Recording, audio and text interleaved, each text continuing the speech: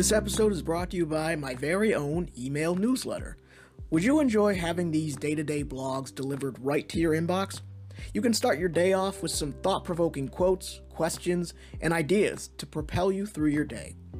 At the same time, you'll never miss out on any new podcast interviews or any updates on Expedition to Try. You can see what I've been reading, what I've been listening to, and any bizarre challenges I've been trying to face. So if you're interested in signing up, you can head over to expeditiontotry.com and fill in the form on the left-hand side of the page. Your support is much appreciated, and I cannot wait to share some awesome content with you very soon. Peace out and good luck, everybody. Enjoy the episode.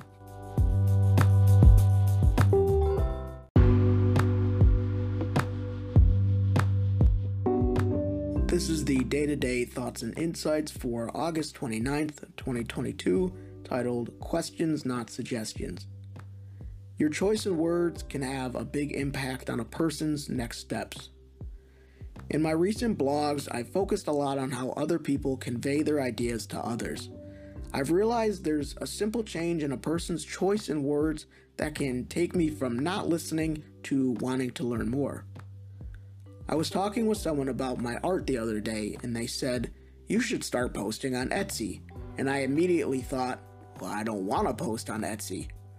Now, this person doesn't know the extent of my research and knowledge on online art sales, so the idea isn't unwarranted. It's simply the way the idea was presented that turned me off. I've grown more uncomfortable with saying and hearing, "you should," and similar statements. They feel so concrete. Like if I'm not doing that thing, I'm missing out. It makes me defensive and in need of debating why I don't want to do that thing. Asking questions has a more laid-back feel to me. Oh, you're an artist? Have you looked into posting on Etsy?